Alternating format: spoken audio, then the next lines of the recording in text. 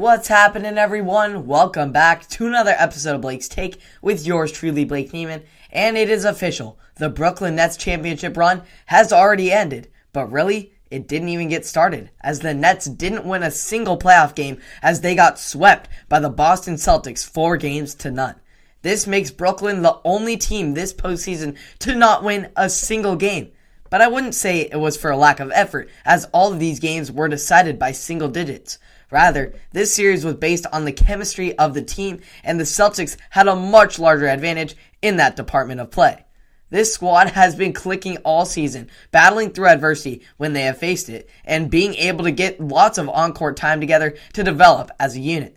The Nets, on the other hand, have been the exact opposite, as they have had little to no time to develop chemistry with one another due to many factors, from Kyrie Irving's refusal to get vaccinated to Kevin Durant having a 6-week absence from a knee injury.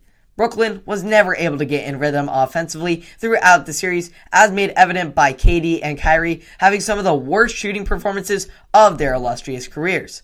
Not only was the Nets' offense not on par, but as usual, their defense failed to come up with much-needed stops down the stretch, due in large part to Jason Tatum's emergence as one of the brightest young players in this league. The 24-year-old phenom came at the Nets with no fear and full of confidence, averaging 29.7 points and 8 assists over the course of the series. But the story of a team winning it all remains the same. It's defense that wins championships. Boston has sure lived up to this saying thus far, putting their defense on full display as they smothered both Kevin Durant and Kyrie Irving all season long, making them earn every single bucket. It speaks even more volumes that Celtics have the Defensive Player of the Year this year in Marcus Smart to go along with Tatum and Jaylen Brown, who are both top 3 in deflections in the playoffs thus far. The way this team was able to dismantle the preseason championship favorites with their fabulous two-way play makes the Boston Celtics the team to beat in the Eastern Conference. Yeah, now I know the Bucks and Heat and Sixers are going to have something to say about that, but right now, this Boston team is just something else. They really have no weakness at all, as they are elite in all facets of the game and consistently show as much.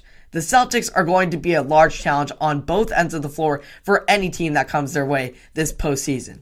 So I'm very excited for how they go and what kind of run they make of this, because this team is special right now, and they're going to be a force to be reckoned with on both ends of the floor, with two fabulous young stars in Jaylen Brown and Jason Tatum, and a defensive unit full of dogs. It's going to be wild. You can catch all of the rest of the NBA postseason and all that goes down from upsets and more. We've already seen the Brooklyn Nets knocked out. The Lakers didn't even make it. So who is in it for the win? We'll see, and we'll have to wait and find out. You can catch all of it on Apple Podcasts, Spotify, and or YouTube, all the socials at Blake's Take. Subscribe and like for more, and I will see you all in the next one. Have a wonderful day.